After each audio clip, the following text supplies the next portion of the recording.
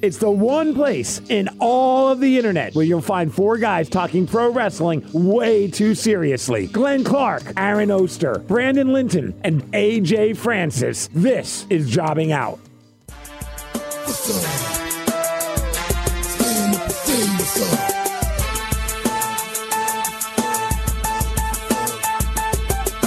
People over there, what's up? Stand up and say what's up. What's up? What's up? What's up? What's up? Welcome into episode number 75% of Jobbing Out. Episode number 75%. It's actually not that difficult, but anyone want to wager a guess? 75% of the hosts of Jobbing Out are here. That's not bad, Brandon. Not bad at all, but no, unfortunately, that's not what it is this time. Urban Meyer only had a job for 75% of the time Roman Reigns has been champion. It might work out. That math might be accurate. No, this one was far more simple in that it's that they're doing a championship match on Raw and 75% of the match are heels. So there's that. But we'll get to it. We definitely have to talk about it. We'll get to it, I assure you. All right, coming up on the. By the way, it is Jobbing Out. I am Glenn Clark. Brandon and Aaron are here. Hopefully, I'd like to do a Jobbies this year, and whether AJ can be involved, there's just a whole thing. It's probably just going to be the three of us if we do a Jobbies. And honestly, and we'll do this on the air. We will probably do one more episode this year, and when that will be, I don't know. It's just that time of year. You guys are going to have to deal with it. We'll try to get an episode in if we can. If we can make it work, we'll do it. But I promise you a Jobbies episode of the show before the calendar year 2021 is over somehow, some way. We'll figure out a way to make that happen. It's kind of funny because, believe it or not, my Wednesday is exactly the same next week. It doesn't seem like it that should be. makes one of us. I know. But this is the first time ever that's been the case. It's just like the way the days fall. I have legitimately no availability next week. It's really it's just what it is. It's what it is, man. We'll deal with it. We'll deal with it internally. We'll get our staff on. It's like we have a staff. Yeah, well, our producer will deal with it. Yeah, correct. So anyway, that's what it is. Now, later on in the program today, Caprice Coleman is scheduled to join us. It was an emotional night here in Baltimore on Saturday night as Ring of Honor held... How are they officially wording this, Aaron? Like, they're not saying it's their... End of an era. Yeah. A hiatus or something, right? But I just need to know what their official term... They were saying end of an era. At the end of the night, they did put up a date. We don't know what exactly the date means, but it was in the spring. What? Okay. We'll see. All right, so Final Battle was this past Saturday night, and it is marking the end of Ring of Honor in its current form, I guess is the best way we can describe it. What Ring of Honor might look like if and when, and what do you remember? You said the date was in the spring that they advertised. Yeah. If and when they return, what Ring of Honor? April 20-something, right? Okay. But I don't know what they are at that point. So, we'll talk to Caprice Coleman about all of it. Obviously, he's been a significant part of Ring of Honor. He's been a guest on this program a number of times, including some that have very much moved us. So looking forward to chatting with someone who is very much part of the heart and soul of Ring of Honor about that night and about the future of the company and frankly his own future, right? Like everybody is in a really unique spot right now that has been part of Ring of Honor for some time. Before we do any of that, clearly the big story this week. It's so ironic that we had the conversation that we had last week. Oh my God, it's so ironic the conversation that we had last week. So if you didn't listen to last week's show, I got to a point of the show where I said, look, I get that we're all just assuming that Kevin Owens is gone, and all of the reporting that had been done had made us believe that Kevin Owens was gone. But my point was, I don't understand it. I don't get this. This is not like other situations where you get it. Like everybody on the planet... The sycophants for one particular wrestling company or another have to be separated. Like you guys, you offer nothing to the conversation. I'm so sorry. I'm guessing you probably don't listen to this show any longer if you fall into that category. But if you're a sycophant for one particular professional wrestling company, I'm sorry. I don't have any room for you in this conversation. But if you're someone who's able to take a realistic look and a pragmatic approach to these types of conversations, we all understand why it is that Adam Cole went to AEW. Was anybody remotely surprised that Adam Cole went to AEW when he did? No, not even a little bit. Makes all the sense in the world.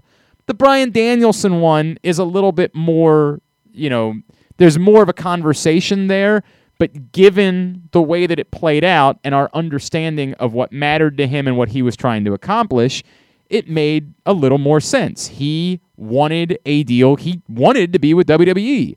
He wanted a deal that would allow him to do certain things, and that wasn't worked out with WWE, and it could be worked out with AEW.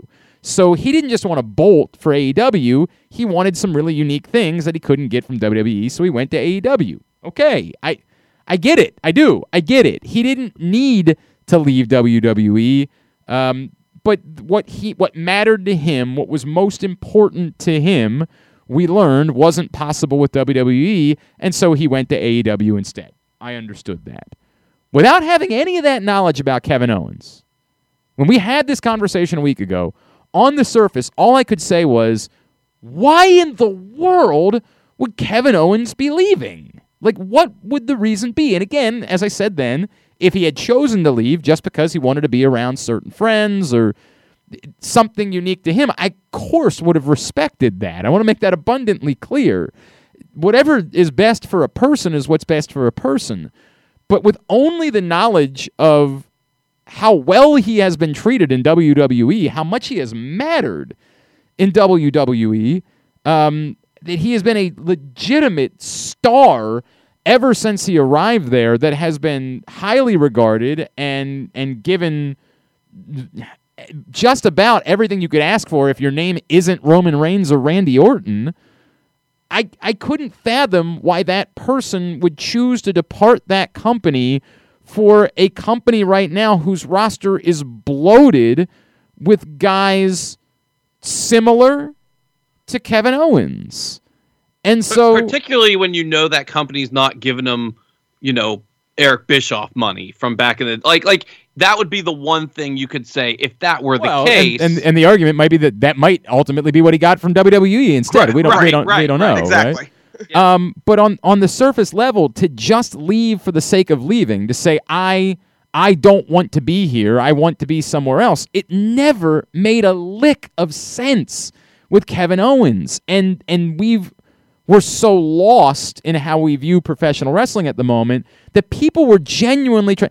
Aaron tried to make some stupid argument last week about championships or something like that, which is badass insane. Like it's.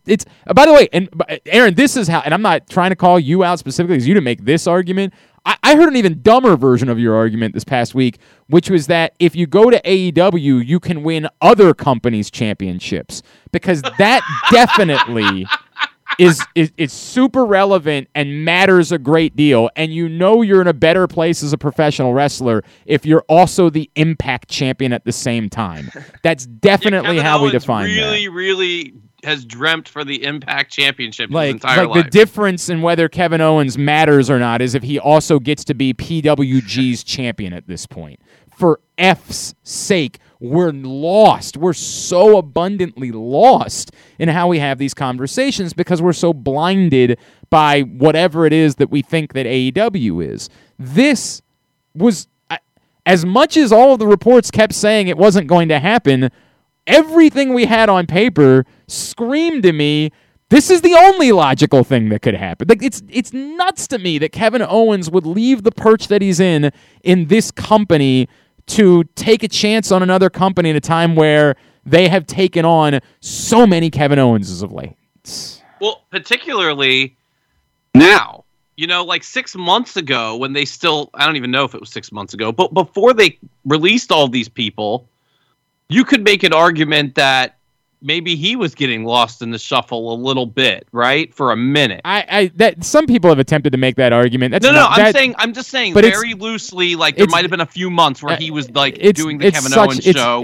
That's the best argument you can make, is that there were like 2 months after the Roman Reigns feud where he wasn't in a top, storyline. Like But let me make my point is now that's not going to happen. They need to use him. Well, like he has to be one of the most important people on the show. Now that he has that contract, for sure. Well, you say that, except Dolph Ziggler got a contract too, bro. Right? Yeah, and that's the other thing I wanted to point out is everybody is overreacting to that part of it, and Dolph Ziggler is one of the highest paid guys in the company. So, I hope this means that we're gonna keep him like the way they're using him now. Well, we'll talk about that, but at least in the part of the show they're using him now. But I'm not convinced of that. Well, I disagree. His track record for 5 years is that he matters. Period. And that's why my point is the money doesn't mean that. But that's what it doesn't weigh to me the same way that what they've done with Kevin Owens, Matt. Like the what we have is that for 5 years, overwhelmingly, everybody wants to point out 2 months. Overwhelmingly, Kevin Owens matters. Now, did they screw up the WrestleMania thing? And is it almost unforgivable how they screwed up the WrestleMania thing? Yes. They screwed that up abundantly all those years ago. But even in the context of screwing it up, he still mattered during the course of the program. I mean, that's like saying that Drew McIntyre doesn't matter just because they have him farting around doing stuff right now. You know what I mean? I mean, the best argument you can make is that, yes, he mattered, but you were putting him in stuff that you wouldn't want to see someone who mattered doing. Like, he spent a year with Shane McMahon, basically. Yes, but what's AJ Styles doing? Right, does AJ Styles matter? But my point is simply, but that's my point, is that, we may not have liked the fact that he spent a year feuding with Shane McMahon, but in their minds, that means he matters. Correct. Right. It was elevated within the company, and for as much as you guys can be mad about it, they care. Internally, that's something that matters to them. Now, your argument might have been, well, I don't want Kevin Owens to care about that, and I want him to be somewhere where he doesn't have to face Shane McMahon. Okay, hear ya. And I hope that he never has to be involved with Shane McMahon ever again in his life. For what it's worth, I hope no one does. I hope no one in the history of professional wrestling. I will get to settle down, keep it in your pants. I hope no one is. That's all well and good. They think Kevin Owens matters, and they couldn't scream it at you anymore. You have decided to move the goalposts. I'm not saying you specifically, Aaron, despite the fact that we had that conversation last week. A professional wrestling fan have decided to move the goalposts because you don't want it to be true. You want it to be that Kevin Owens wants to come to AEW. And from a professional, not even from a person, this isn't to me even about the money. From a professional wrestling standpoint, it didn't make sense. There was no argument. He was being treated abundantly well for a very long period of time within a company. He is beloved by people within that company. He is a wildly popular figure with the people that are in that company. This, to me, I just never understood this one at all. And so when the news came in and everybody was shocked by it, I was in the exact opposite place, which is, no, I'm shocked that there was so much conversation the other way. I'm shocked that it wasn't always going to be Kevin Owens re-signing with WWE. I was relieved by it because I thought he would be an idiot to go to AEW. I mean, like Adam Cole, like whatever's happening with him, he wasn't an idiot to go to AEW. Like I get it. You know what I mean? That it makes sense. Like what happens after, you can't have hindsight, can't be 20/20, right? Like it has to be like at the time with the circumstances. Like none of us thought that was a bad move for him. This would have been a bad move for someone who is being treated. I mean, I still think the Bryan Danielson thing is a bad move. The one thing AEW doesn't have, and I don't know if they ever will or if they'll figure out a way to have, they don't have WrestleMania. WrestleMania really, really matters. And I think that, I don't know. I think you can make an argument for the legacy of people who aren't involved with that. Like, I think that but he's been involved with that. Like, if we're just saying, but I'm saying like there's more that they can do with it. I mean, like, yes, but I'm just saying, like, nothing that he does now is going to matter in 20 years. Like until they build that thing that is that, like, nothing, like, nobody's going to give a shit that he went to a 60-minute draw match on Dynamite in 20 years. Like, no one's ever going to remember that. Everyone's always going to remember a big WrestleMania main event.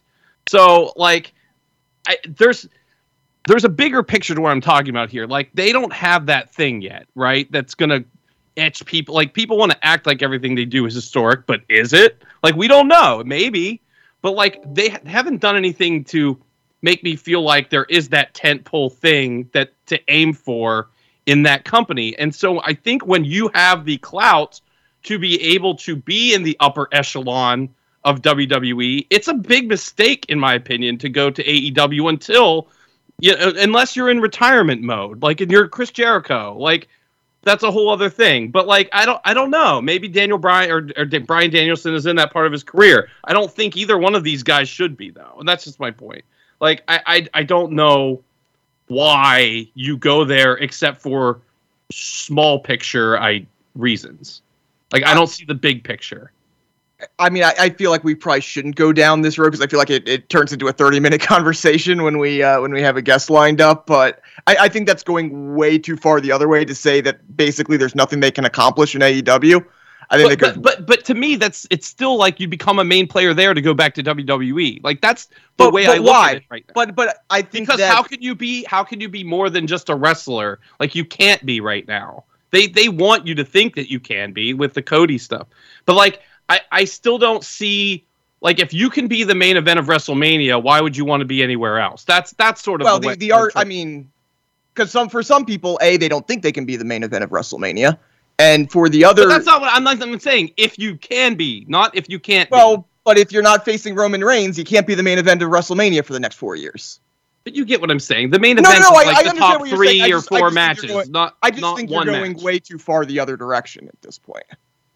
Like, what is there to aim for, I guess? Like I don't know what the answer... New matches, new creativity, getting to wrestle... But that's small picture. That's right now. But is that small picture? For a wrestler, is that small picture? I think it is. So I think this is an interesting conversation, and I'm not actually afraid of it going too long here, because I think that in a weird way, you might be surprised, I disagree with Brandon a bit. A bit. I think his overall point, like the one point that does stand, is you're right. Nothing that happens in AEW is as relevant as WrestleMania is. You're of course right about that. There's no doubt about it. It's a cultural tent pole. It's WrestleMania is its own thing. It's more like the Academy Awards than it is like a wrestling show, right? So that part is 100% true. I think the part that you're probably being too flippant about is, and this is why I think saying it's a mistake is something I'm uncomfortable with, is people make personal decisions for a lot of reasons. Sure. And I really want to be careful about that. And this is what I said. As much as this didn't make sense to me with Kevin Owens, if ultimately in his heart of hearts he was at a place in his life where working with a certain group of friends was something that mattered more to him than whatever the number of eyeballs is, the number of zeros in a paycheck was, whatever it was, not only do I respect that, I appreciate that. I appreciate people who make decisions like that for their own. Right, but we were talking about specifically wrestling reasons. But, that's the part that I want to address, because I think what you're being unfair to, and I know why you're saying that, but I do think that you still have to leave in room for whatever AEW might be, and the belief that certain people have that being a part of what built that thing is even more valuable than being a part of a thing that's already built.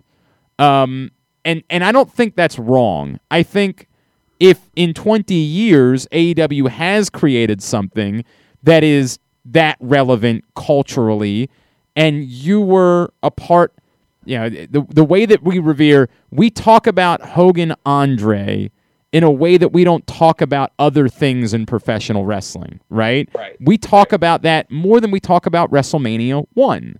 Like, who's ever talked about the first WrestleMania? Nobody cares about outside of those stories about Vince having to take out loans and how bad But like the actual show itself never gets discussed. But WrestleMania, name the main event. Who would? It was Orndorff and Oh Yeah, God, Hogan yeah. and Mr. T against Orndorff and Yeah. Ballward. Right, But yeah, correct. you had to think about it. For a Yes, second exactly there. right. Like correct. Your point. We don't revere it the way that we revere Hogan Andre. And so if you're Kevin Owens and you think that you can be part of whatever becomes Hogan Andre for AEW, that would become more relevant in a wrestling landscape, right? If 20 years down the road there's something that AEW does that we think that way, it's totally possible that we think that way because not the first time they did it, not the second time they did it, and not even the third time they did it, the fourth time they did it, there was this one match that was so unbelievably significant and proved what AEW could be,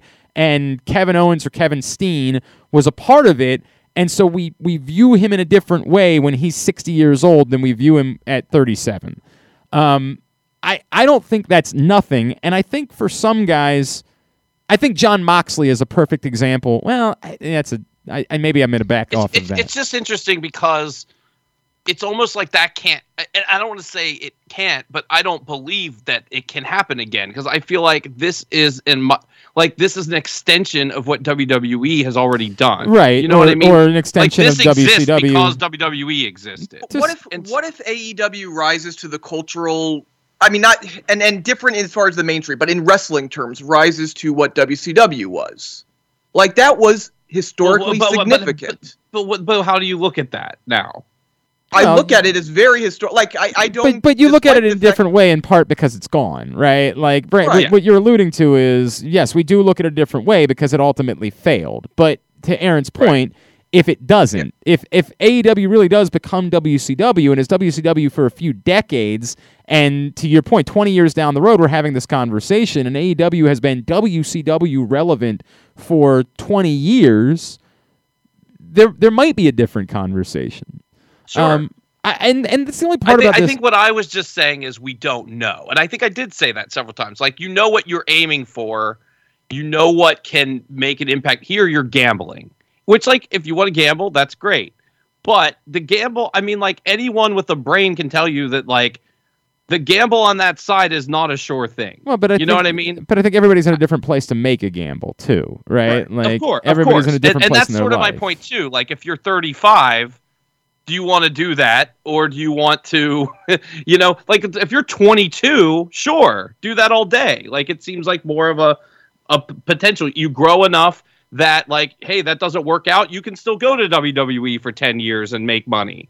Well, but on the flip side, the argument might be this is your last chance, right? Like, this might have been Kevin Owens' last chance to be significant in the history of AEW, whatever that ends up being. Or in WWE. Sure. I mean, sure. Both ways, 100%, because of his age. My point is WWE has like, WrestleMania and AEW doesn't. And I don't know that there's a light at the end of the tunnel solution for what that is for them. Like I do believe they will try to do something of that significance. I just don't see it. I don't know that they want to have a WrestleMania, but I think that Aaron, it's far more likely that AEW tries to have a Wrestle Kingdom. Like they want to have something. They will at some point try to run a bigger stadium show, for maybe not the 80,000-100,000, but a 40,000-50,000 seat stadium. Yeah. They will try. Yeah. They will try. And what that is, I don't know, right? Like, I don't know what the impetus is for them to be able to pull that off. And someone would say, well, your best chance was introduce CM Punk, Daniel Bryan, point them towards each other very quickly, and don't you have your stadium match, right? Like, yeah, definitely. Isn't that your chance? And then the flip side argument that would be, right, but you're doing that with two WWE people. That if you want to announce the way that you create something, the way that you create your WrestleMania, your Wrestle Kingdom, whatever it's going to be, is because it's MJF or because it's somebody that's your own, that's in that moment, that you created, that it's your thing. And so, we'll it doesn't have to be two of them, by the way. So if we're comparing this to kind of, like going back to kind of the WCW comparison, they took the WWE guy, they took their homegrown guy in Sting, they put them in on a collision course and put on the biggest match of the 90s. Yeah. Yeah. Okay. I mean, I mean, we can Who put argue on the about biggest whether match? the match are good was not, but that was like, as far as a single match, that was the most desired match of the '90s. What was? Hogan Sting at Starrcade '97, or '98. What? Yeah, '97. Hogan Flair was always the most desired match of the '90s. But it didn't do well.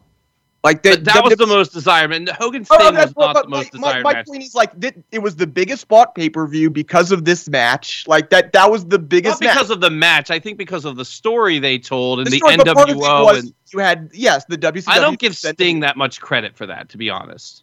I think it was important that it was a homegrown WCW guy. Kind of saving But WCW. Flair would have been too. I mean, like, I don't know. But I get what you're saying. my point is simply, like, it doesn't have to be MJF or Darby Allin. If you told me that Right. It was like the huge whatever their version of WrestleMania is, MJF against a face Bryan Danielson or however you want. 100%. No, I'm with you there. right. Yep. And I agree with that too. But again, 100%. we don't know if it's going to get there. Ultimately, look, boy. I don't know what's going to happen, and we can look. I've already revisited on social media. By doing this, the only disappointing thing now for me is that I will actually be furious if we don't get to Kevin Sammy at WrestleMania. And I know I'm the only person that thinks that. Not even that. I don't think it's possible. I'm just the only person talking about it. But I'm going to be furious about it because everything is there. With the one element being I don't know exactly when Sammy's contract comes up, and so you'd have to deal with that too. But and you have to wonder if this affects that at all. Sure, If Kevin resigning affects that. Of course, you have to wonder about that 100%. And I don't think that Sammy's someone who needs to leave either. And I know he hasn't been treated as well as Kevin Owens in creative. Like, I understand that Kevin Owens has mattered more than Sammy has, but Sammy's mattered, and they've treated him as a certain type of character that matters to them. And I don't think he needs to go either. I just don't buy that. And again, the idea that the grass is greener, we have not seen proof of the grass being greener. But if he wants to go, I get that. Go, go do something else if that's what you want to do. I won't disrespect that at all. But everything is there. Everything is there for what would be such a significant moment, almost for them to quietly give a middle finger to a lot of people to say, you don't think we care about wrestling over here? It's really weird. Did you see who's fighting for the Raw title at WrestleMania? Only the greatest feud of the last 10 years that's been ongoing. Two of the most beloved professional wrestlers meeting in a blood feud match at WrestleMania. But you don't think we care about wrestling. Weird. It's such a no-brainer that, of course, they will not do it. Of course, there's no chance. I'm not even letting it enter my mind because it's just not going to happen. By the way, considering recent, developments, I wasn't even considering going to WrestleMania. But that would make me kind of want to go. Yeah, I mean, I love. Trust me, I love AJ, and I'm in the same boat as you. Yes. I have definitely said to myself, I don't think I'm going to go, if only just for my quiet way of saying I'm still not happy. But yeah, if there was a Kevin Owens, Sami Zayn, and as I said to you when Brandon and I were talking about it, it doesn't even have to be the main event, right? Like, you can pick whichever. Well, no, we know Roman's in the main event. Well, yeah, but it's two that'll nights. Be a different day. Right. Oh, different day. Okay. The night. I'm presuming the women will be. They're going to want event a women's main event on the other night. That it's not Roman, right? So the night that the women are in the main event, you can make that the championship match on the same card, and it's irrelevant whether it's the last match that happens or not, because it is, as Brandon, you were just talking about, a main event. It is one of the most important things that happens, and it would be the excitement and the way that match would matter would be unparalleled in recent WWE history. It would be something we've never seen before. You taking this thing that we have cared about forever and giving it WrestleMania main event treatment. Could you imagine the video package?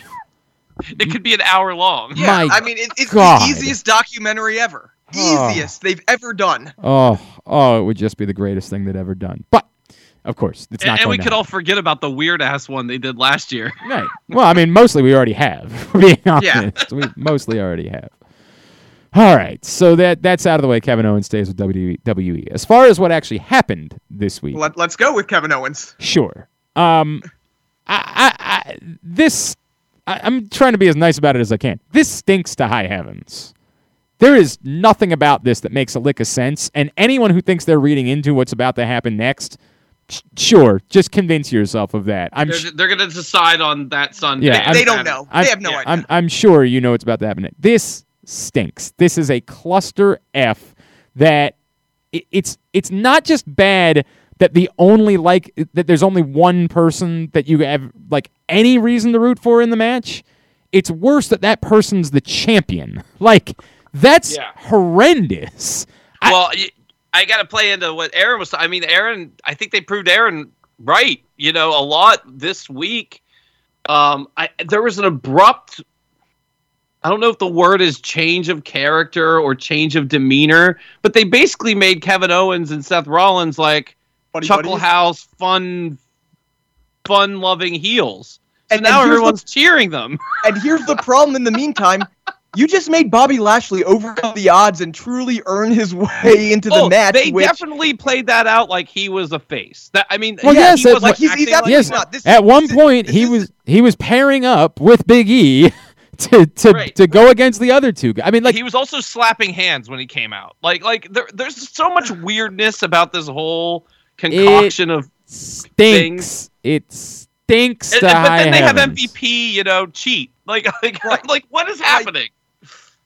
I thought there was legitimately a chance they were turning Kevin Owens face-ish because of the way they did. This way, I'm pretty sure they weren't meaning to do that with Bobby Lashley, but it was just the worst executed way to do it possible. They 3 weeks ago came out and told you Kevin Owens is an asshole and he's gonna be dirty and dastardly, and then over the course of the past few weeks have completely abandoned that, and now he's Mr. Funny. Like Mr. Joke House. Like, this is like the Jericho Kevin Owens thing. I mean, it's not because they're not really friends, but you get what I'm saying. They're like the comic relief, and everyone loves the comic relief. Like, you don't want to boo those people. Like, at least... It's completely and utterly insane is what it is. It's bonkers, And aside from that, they made Bobby Lashley like borderline Brock Lesnar. Like, so no one wants to boo that guy either. How do we expect Big E to come out to that? And that's what I'm going to get to. The person who has been hurt the most from this is Big E. 100%. 100. None of this is good for him. This is not good for him. It's confusing. All of it's confusing. And again, this goes back to like what I said I'm not that concerned because I never thought this was supposed to be a long title reign for Big E, and I don't think Big E is hitting as a long-term champion in any way. Like, I think the moment was important. I think the moment mattered. I think Big E being champion mattered. I never thought he was somebody that needed to be a 6-month champion or a 12-month champion, anything along those lines. But there needs to be some definition here. There needs to be an amount of definition about where you are going. Who's the guy we did? I don't even know how to finish this sentence. There needs to be definition about any of this. Anything at all. And it just comes off as such a cluster F that is purposeless, and you're trying to figure out what are they forcing here and why? Why did they force all of these elements in at the same time? We thought what they were doing with Kevin Owens is because he was going to leave. Well, he's not going to leave. We thought that what they were doing was to set up ultimately a Seth Rollins versus Big E match. Well, if that's the case, then why is Bobby Lashley in this? Like, where are they going with any of this? Also, how about that crowd reaction whenever they announced that they were restarting the match? I mean, like, the crowd. Because they were building up a Bobby Lashley face running through everything. Of course we want to see that. I'm going to go a step further than you, Glenn. Like, I was someone who thought, I do think Big E needed to carry the title to Mania. I thought it was important. Right now, if this is going to be what Big E's story is between now and WrestleMania, get the belt off of him. because I do think it has the potential, if they keep carrying this out and doing stuff like this, that it has the potential to be somewhat damaging to him. So if this is how the Big E reign's going to be, end it at day one. I mean, the other thing is this just could be confusing us, and he's just going to beat all three of them in dominating fashion. But then to line up for who? I don't know. They put everybody in this match. Is that why Roman Reigns did that? I mean, I know that he's a heel and whatever, but this was sort of like that situation. Like, it was all confusing. We're like, oh, okay, we should have seen this coming. They wanted him to dominate both of these people. Like, what if this is a way to make Big E come out looking stronger? And then he gets to fight Goldberg. I hate you so much. I mean, Edge is still there. I know you don't like that, but But why would that make sense for Big E? Okay, so you're saying Big E versus Edge, we learned last year, it doesn't matter what you do, they're going to cheer for him? Right, that doesn't help Big E. I'm just saying there are other people out there. I don't think any of them are good, but there's other people. I mean, these aren't the only three contenders possible. You're gonna have to sell. You're gonna have to sum. Like the only answer that you could have outside of Edge and Miz are the only other two right now that are viable on Raw. And neither of those are. I mean, Edge is not a WrestleMania match that we want to see because it would just mean Miz would be interesting to me. Miz would be interesting. You're not putting that as a WrestleMania match. I just don't buy it.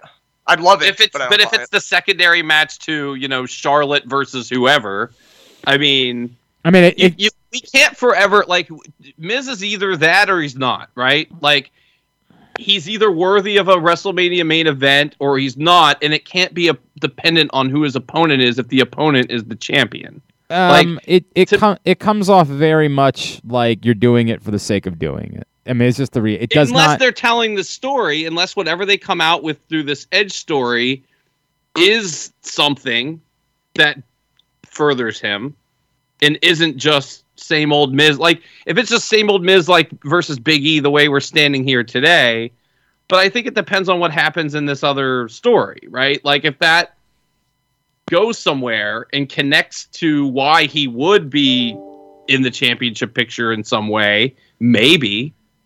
I think it has to go beyond that, though. It has to be, why is this, if not equivalent to whatever your SmackDown title match is? Why should we care about that match? Why should everybody care about that match? Let me be very clear. Nothing is ever going to be equivalent to what the Roman Reigns but close to it. Like, no, Bobby Lashley versus Drew McIntyre wasn't equivalent, but they made that feel big. I have trouble with this one as much as I love Miz. Who versus Drew McIntyre? Lashley? Yeah, that's not even close. I'm sorry. It's not. No, it wasn't close, but it would be bigger than a Big E Miz match. I don't know. That's the same neighborhood. That's not debatable. No, he is right about that. Look, again, these are two people that I like, so this is an awkward thing to do. Part of the problem being that Miz was gone for a little while, and now you've spun him off with Edge, so it's sort of like its own thing that doesn't exist within the context of those two guys working together doesn't feel like it feels like an all-star game, right? It doesn't really feel like something that matters within context. Also, part of the problem that I have is that it genuinely feels like their plan is something that involves an intergender tag match as well. It feels more like they're trying to keep them together through WrestleMania somehow, some way. Now, the fact that they have two. I keep forgetting that they still do both the Royal Rumble and they have to go to Saudi Arabia and they have to do something with Edge in Saudi Arabia because that's how he's making his money. So, they could do anything there. You could have random tag match there with them. Sure, you could. I think if the idea is day one the singles match and Mania the tag match, I don't think that's hard to stretch out. It's not hard, and because there can be another singles match between the two of them, at some point. They don't have to do one singles match. You could do a stipulation match. I would argue you'd be better off doing a singles match, the tag match at Royal Rumble, and one more singles match at WrestleMania, right? Like, you have Miz win this one in Atlanta, do the tag match at Royal Rumble, and then have Edge finally get his comeuppance. I think you do they brawl and knock each other out at the Rumble. In the match, I just don't think that the blow off should be the tag match. I don't think that's the blow off to a feud. Like, that's That's not, I don't know, that's not what the feud is. It's what you're forcing it to be because you want to do the match. So I would always do that in between and then get to a singles blow off. I mean, you could always do the true blow off at Paybacklash. They could always do that, right? They could always do it that way. Whatever it is, I find it unlikely that that's the case, but they would have a lot of work to do to try to sell me on that being something that mattered. Beyond all of this, it goes back to the original thing. Perhaps Brock Lesnar Brock Lesnar might prove to be the babyface that goes over Roman Reigns to win a belt. The WrestleMania story is supposed to be about a babyface going over a heel champion. It's why the Big E thing. Just have him drop the belt, have a strong heel champion coming out of day one, and then start building a story with a Rumble winner facing your strong heel champion, whoever that is. You're just not there at the moment. You got to figure out. That's the definition part that I'm looking for. And again, Sami Zayn, Kevin Owens would really solve it quite nicely. Would solve it so well for you. But I'm sorry, I can't escape it. Do you think there's any way the Rumble... So there's two... now, when I say rumblings, I mean completely random, we want to do something with these guy rumblings. Not this guy's getting into the championship picture rumblings. But, so there are two generic rumblings about two different people. One of them being Omos, one of them being Austin Theory. So they want to do stuff with these two people. Is there any way one of these guys... I mean, automatically I say no to Austin Theory. It's nuts. But is there any way that Omos somehow is... It'd be a top three stupid thing they've done in a... I mean, there's... I actually disagree. Like, if you had to tell me one of them was finding their way into a title picture at Mania, it would be Theory before Omos. Yes. And I don't think it's particularly close. Oh, I can't fathom what... Omos doesn't even qualify as a Monster of the Week yet. Like, Omos is... I mean, I hate saying that. He's nothing. Like, but remember, you have to assume that if they would do that, it would mean they would do an awful lot with. What have you seen from Omos? But what have you seen from him that suggests he doesn't move in the ring? No, I'm saying that there's rumblings that they want to do something big with him, right? I'm sure. You know what? I think the something big is he goes over AJ Styles in like some spectacular way at Mania. Yeah, I think a feat of strength doing something that's a remarkable feat of strength is something that I think they should try to do with Omos. But Omos as a champion, as somebody that I want to watch in a match, where is that coming from? What has someone else seen that I haven't? Well, I think there's you wanting to see it, and that's a whole other thing from what I'm talking about. I mean, they would have let him have a singles match by now if they were even contemplating that. I think that the something is we want him to do a spectacle. We want him to be a spectacle there, and I think him against AJ Styles and doing something truly. I don't know what the crazy thing is, but something truly crazy, I think, is plausible. So then what do we think about Austin Theory? I think they're doing something with him. I think they're paying a lot of attention to Austin Theory. Well, okay, there's two things that we have to have a conversation about here. The first is it ain't working yet. We only think he matters. It's not proving that he matters. And unfortunately to them, this is juxtaposed in what you're trying to do is create a character that is like MJF, and it's really problematic to everyone in professional wrestling that MJF truly is so much better at this character than anyone else is capable of being. And so you got to be really interesting for me to hate you in a certain way because the bar done changed. Austin Theory right now is just a guy. He's just a guy, and the second part of it that's really problematic is Vince McMahon is not helping.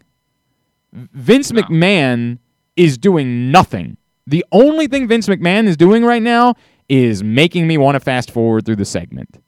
He is, and I say this because this hurts me. Say whatever you want about Vince McMahon, the person, or the business person, or the owner of a company, or whatever you want to say, Vince McMahon has been, for the majority of his life, the most relevant character that has existed in WWE. This, right now, is Shane McMahon, if not worse. It had moments of good. No, it didn't. You couldn't understand what he was saying. No.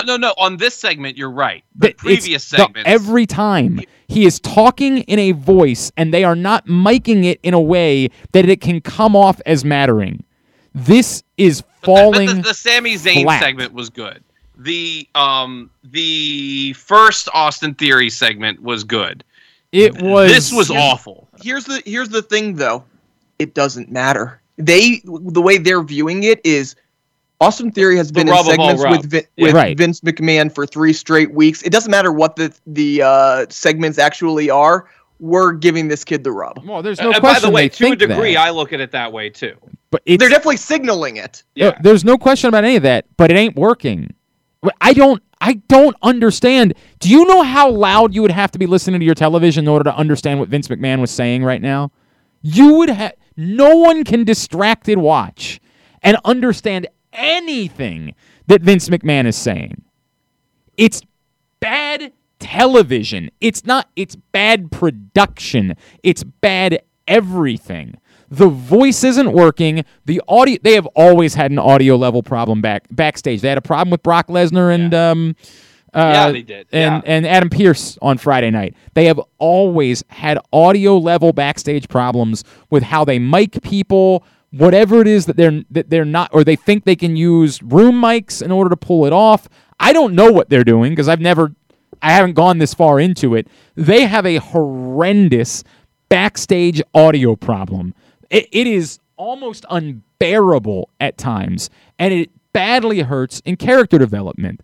It's a bummer because Brock Lesnar might have been doing some pretty good work on Friday night, but it was so hard to hear what those guys were saying that it mostly felt like a segment you just wanted to have over already. The whole story about was it a bear? I don't remember what it was. The audio levels he was were monologuing or whatever. Right, the audio levels were so bad that you just wanted to get it over with. Like, you couldn't enjoy it in any way, and it might have been great work from Brock Lesnar, but I couldn't enjoy it because I couldn't hear it. The Vince McMahon segments, you can barely hear. And yes, you would say, well, why don't you just turn your television up? You're now putting the burden on someone. Have you seen the numbers for Raw recently? You're putting the burden on the audience to go out of their way instead of just changing the channel in those situations. Or if you're someone like me who pre-records it, choosing to fast forward to the next thing. This is a failure. Austin Theory is not getting a rub from Vince McMahon right now because Vince McMahon, between his own voice and the horrible production levels, and I think that it's more on, I get it, he's old, man. Like, this is tough. His performance is bad. It's not helping. I don't know what Austin Theory is right now. I don't know what is he? Is he Vince McMahon's adopted son, and that's why you think that it matters? Like, that's what you're trying to sell me? Okay, but you haven't told me that story because I can't understand what he's saying. By the way, my favorite thing of this Vince McMahon segment, though, because everything else was awful, is that, based on what they showed us, we're supposed to assume that Vince McMahon just hangs out with Apollo Crews backstage. That was the most random part about it. Like, I want to go rewind that vignette and find out what him and Apollo were talking about. That is weird. I mean, it in no way is addressed whatsoever. Known favorite of Vince McMahon, right, Apollo Crews. Yeah, it's a fair point.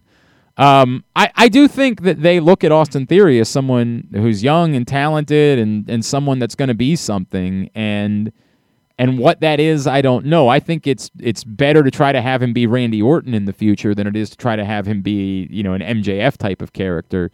But it ain't happening, not right now, and the amount of work that you would have to do in order to make me care by the time we got to WrestleMania is overwhelming. Like, it's really overwhelming, and I couldn't possibly fathom it. What else from WWE? We have a couple minutes here. What else from WWE this week?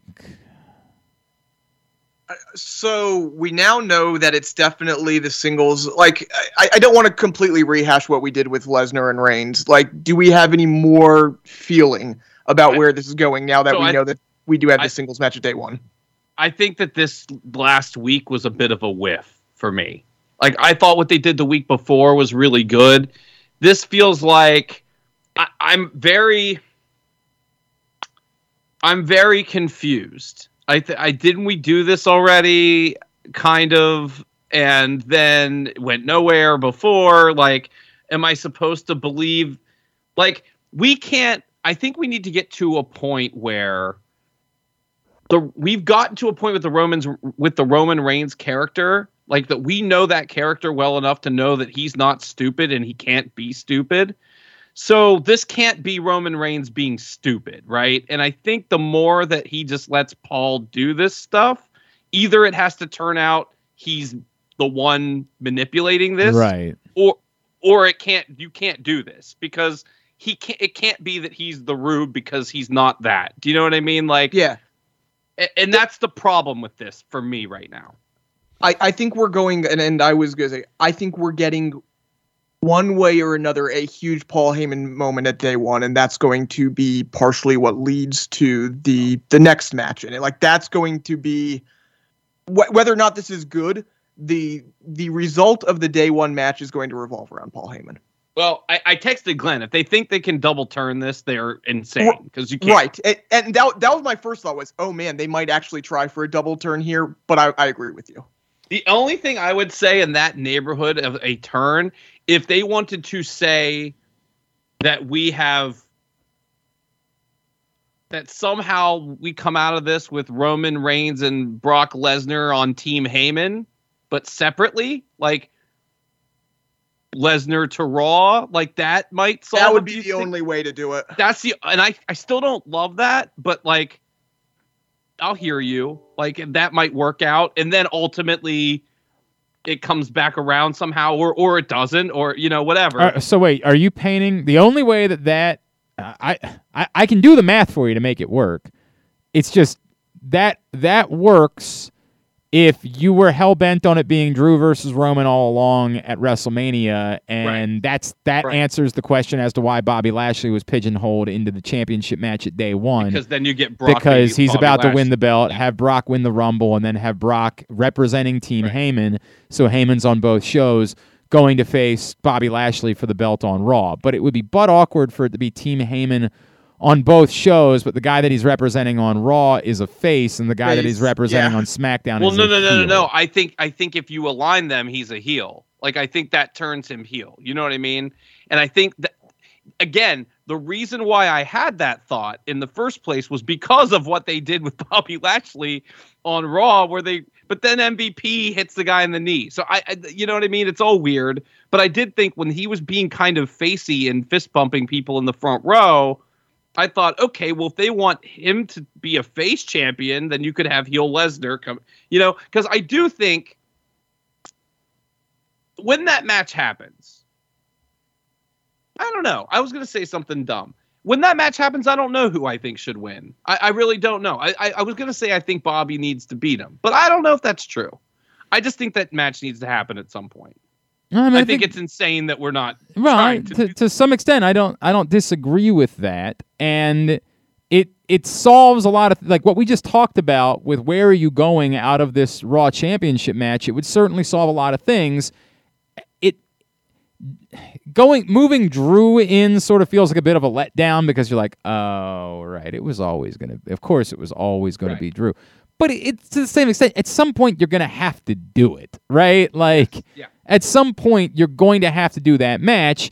And if you're going to have to do it, I guess it might as well be at WrestleMania, right? Like, I guess so. So you can absolutely convince yourself that you can solve all of these problems, like, by doing that scenario. You can convince yourself of that thing, that you can pull it off that way. Is it the best thing? Is it the thing that we want? I don't know. I don't know. But, there is a solution that can be had within the context of that. All right. Anything else? I'm trying to think what else happened on the shows, and other than Xia Li showing up, I can't really think of anything else that happened on the shows. Xia Li showed up. I do remember that now. Xia Li was there, you guys. That was a very bizarre way to introduce Xia Li, I thought. Yes, it was. I don't hate it. I just thought it was weird. It was weird. It was for sure weird, but yeah, and I am in a weird place where like I don't know if I hate it either, but it was weird. The only reason I say that is because so I do have a wrestling pet peeve, many, but one of them is we are going to tell you who's going to debut, but then they're going to debut in a way that is like not planned, quote unquote. You know? Like, yeah, but would you rather that, or would you rather have her face a jobber? I know, but the part where they tell you that she's going to be on He's saying tonight. in kayfabe it makes sense, but it's the same thing as you have a show and you don't have a main event going into it. What happens if these people don't feud? Like, you kind of have to accept it with wrestling. True. I guess it's just one of those things that always kind of annoys me. It's like, we've never seen this person before. You're going to see them tonight, and then they're going to just interject in the middle of something that looks spontaneous. You know, it's like, I don't know. Anyway. I guess the other thing we should talk about, the Becky Liv interaction. Did you think that was them purposely trying to write Liv out for a little while, or doing the WWE thing where that's setting up what we know is going to be a match at day one? Well, they've Match. announced it, right? Yeah. Did they It's a ultimately match. announce it? Okay, I don't. I think they did, yeah. Well, I know that she challenged her. I thought that Becky accepted at the end. No, I thought Becky was just saying like. If you can. Right. Yeah. Correct. I didn't think that was. Okay, so you think it could be penciled in now, but erased because Liv and kayfabe can't. Well, I think the question is what was the point of that to WWE did tweet out afterwards that there will be a match. So you are right that it was announced. So yes, I think the question becomes. Well, I don't know. After you announce it, maybe it's really difficult to do that. I don't know. It's not. I mean, they can do whatever they want. They've done Right. worse. And maybe part of what I'm asking is, what do we want it to be, right? Like, maybe part of what I'm asking is, this goes back to the conversation we had last week about when we want this with Liv. Do we actually think it's more problematic that they're doing this now, where we assume there's zero chance that Liv Morgan is winning a title match at day one? And does that make us concerned that they're just going to forget about this and that Liv Morgan will just go back to being Liv Morgan afterwards? And that's absolutely, but I think the options are write it off or write it to WrestleMania. And, we had the conversation last week about which we'd prefer. And if we still want Bianca, then unfortunately you have to write it off. And I guess, right. I don't know if that's the correct thing to do or if it's even what I want it to do. I don't know what I'm torn. I'll be honest, I'm torn because I want both of those things to happen and they both can't happen. So, like, if this is, you're telling us you have to write off Liv Morgan to get back to Bianca, I hate it because I think there was something there with Liv, but ultimately I accept it because you're getting back to Bianca. Does she somehow win and then lose it like 2 weeks later? That's a mistake in my mind. Worse than just nothing at all?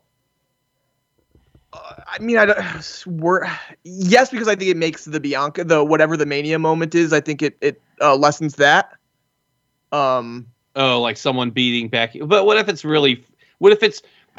the story they're telling would make sense for her to cheat and beat her, right? Aaron, by the way, this person's number went missing from my phone among the many numbers that I lost from my phone. So can you text it to me, please? Yes. Yep. Thank you.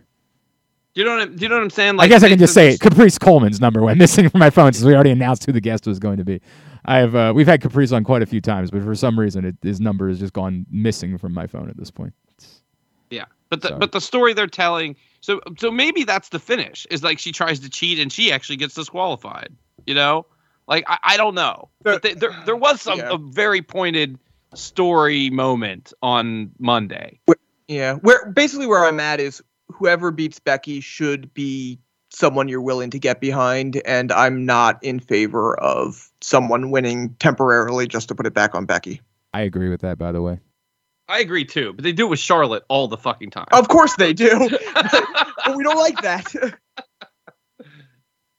Hey, my first F-bomb took an hour, so that's good. So yeah, but more and more, I fully believe this is writing Liv off, and you're just not going to capitalize on it. I'm worried about that. I mean, very much. I'm very concerned that that's what it is, which is a bummer. But I get your point about where we thought, in valuing one versus the other. I certainly think that the Bianca thing is still matters a lot, and it's still really what I want. But Yeah, I want it. I guess I just want it all. That's really what I want. I want it all. All right, let's take a sidetrack here because we've had a number of opportunities to catch up with our next guest over the years, and in fact, at times he has moved me. When we had him on last summer in the aftermath of 2 summers ago, in the aftermath of everything that was going on in our country, I legitimately started crying listening to this man speak. He has been quite a bit part of the heart and soul of Ring of Honor, and as you know, Final Battle was this past week, and what that company's future is, we don't know. And it was a very emotional night at UMBC for Final Battle. Joining us now, he is Caprice Coleman. He's back with us here on Jobbing Out. Caprice, it's Glenn along with Brandon and Aaron. It's great to chat with you as always, man. Thank you so much for taking a couple of minutes for us this week. I appreciate y'all having me again. I had so much fun the last time. I couldn't resist doing it again. Bro, I'm telling you, man. You say fun. It moved me. Like, it shook me to my core, the way that you talked to us, and it was a conversation we needed to have, man, and I really appreciate you for that. Awesome, man. Thanks for the platform. Caprice, I guess let's just start with Saturday night, right? Can you describe for so many people, a few people that we hadn't seen in a while, a few people, frankly, we really hadn't seen, right, with Ring of Honor, what that night was like. And I say that, I was watching, some of my friends in the company. It seemed like this was about as emotional night as there's been in professional wrestling. Yeah, it was powerful, man. It was great. It was better than expected, and I never understood really how this could be a bittersweet moment or whatever. But the bitter part was not knowing the future. The sweet is seeing how much everybody poured into this. What it might have been a last swing, It was like if it was our last fight, we definitely went down swinging. To think about the emotion, though, man.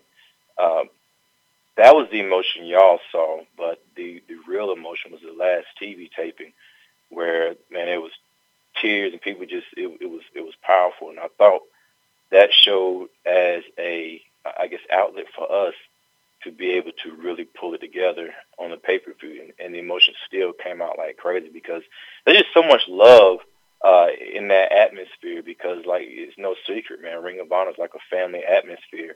And the people there, like, genuinely care about each other. And then with the fans, you believe it or not, like, we miss the fans. It's not like we didn't want them there because we didn't like them. We genuinely wanted the fans. They were just taking care of us with the COVID protocol. But to have them back and the emotion they had, like, they were the ones that were very emotional because this was everything to them. And it was powerful to be there, man. I didn't know how I was going to get through it.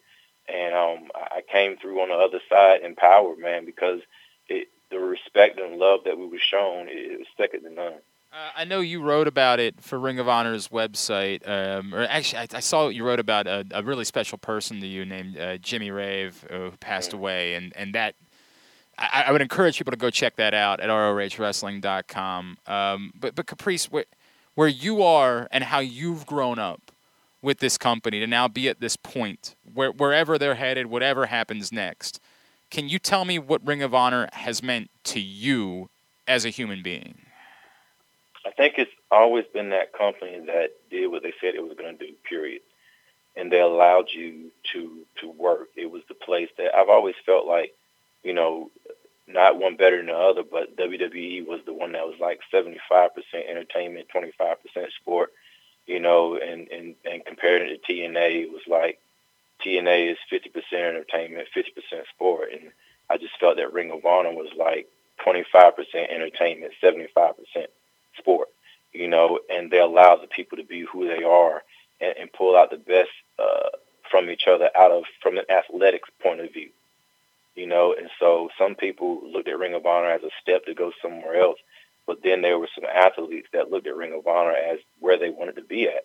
And to be a part of that and to see the atmosphere that when you're on that level and that's what you want to be, there are people there that have your same job that will still spend time to make you better because they see that in you, and that's the type of atmosphere that Ring of Honor had, really good at you. So many people miss one of the main things that was going on at the end of the TV taping and stuff is how when people would give each other a hug, like the encouraging statements they would give each other, which most of the time was like, man, you were this of the company and you really did that. And when you did this, it was stuff that, people, endearing statements that people remember from a friendship level and not just a personal level of really telling that person who they are and what they meant, and I think that's what Ring of Honor has been. It's just been that place that treated you as a family and not as a number, to see how many numbers you're bringing in. And I just think if you look at pro wrestling now, I feel the majority of the people that made it and that's making wrestling big right now came through us, period. It's so true. What was the talk like that weekend? Just, was it more looking ahead? Was it more reminiscing? Was it people, trying to live in the moment as much as they can? Just kind of, what was the feel with so much unknown and just so much past history with you guys? Excitement, nervousness, and then with the ones that I've talked to, like I said before, just the mindset of them wanting to make this the biggest, the baddest, the best, like in spite of, because I think we're all hopeful that in April, Ring of Honor is returning, and we're hopeful that we want to do that show to where, if we are taking this hiatus, however Ring of Honor comes back, you want to jump to see it because you saw this last pay-per-view. There are a lot of people that watch a pay-per-view that hadn't seen Ring of Honor all year. You know what I mean? But they watch that pay-per-view, and I believe they're captivated, they're blown away, and we hope to get them, addicted to us. So when they come back, when we come back, they're there. He is Caprice Coleman, and he's with us here on Jobbing Out. Caprice, what you just said, it sort of alluded to where I wanted to go next, which is, I know for some guys they're going to rush off and they're going to have a big free agent opportunity waiting for them, and we've already seen a little bit of some of that, and we know that more of it will come. But what you just said is really important to me. In that attitude backstage, you're saying that there are a lot of people that within the company that still want to be a part of Ring of Honor, whatever that looks like come April. And for you specifically, I know you've got other things that you do in your life, right? Like being a broadcaster, being a wrestler has never been the only thing that you do. Do you still believe that Ring of Honor is personally part of your plans moving forward?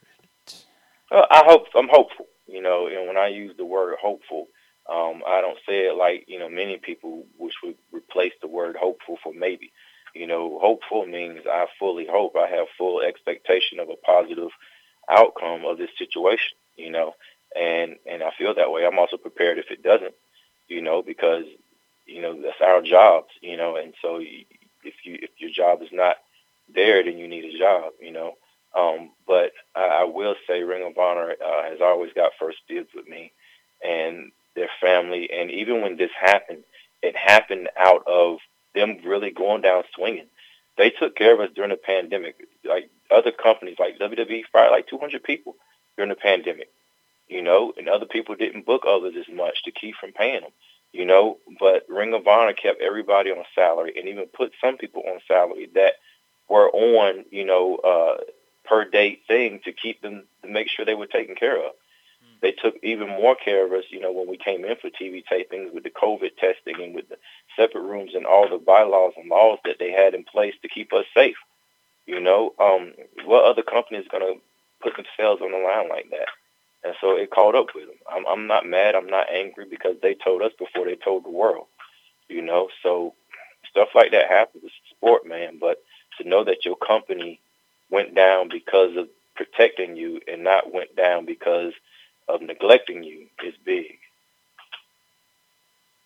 So when we got to Saturday night, you were on the broadcast crew. Was there any one moment you're going to remember? Was there anything that hit harder than you thought you would? Anything really stick out, or just kind of how did the day go? How did the night go? All of it was amazing, but when you said stick out, I think the main thing stuck out to me was Rhett Titus winning the TV championship. I don't think that could have been done any better. Yeah. I didn't think there was a more deserving person. I don't believe there was a person in the room that didn't believe that should have happened. And also, in saying that, I don't believe there was a person in the room that thought that was going to happen. When it happened, I believe it shocked everybody, and everybody enjoyed it. Oh, it was perfect. I mean, it really was perfect, right? The story you guys were telling and it was such a perfect moment there. Yeah. There's one other image from that night that I wanted to talk about, and that's the group of you standing in the ring together, black performers, raising your fist. Yeah. How did that come about? What take me through how that happened. That we ended up getting just this unreal image that I know meant a lot to a lot of people. It was unreal. It was Shane Taylor's idea, and we were just going to do it, man. I believe Ring of Honor was the first, I'm not going to say the only, but the first company that let so many of us African Americans do what we do and not put us all in the same boat. You know what I mean? As far as like thinking they're all the same person, because there are stereotypes in pro wrestling. It is what it is, and a lot of times in pro wrestling, they feel like if you got the black person there, he's representing the whole race. When there's so many of us that are part of this race that can play a multiple of parts, not just a thug, not just a rapper, and not just a mad person. You see what I'm saying? Mm-hmm. And so.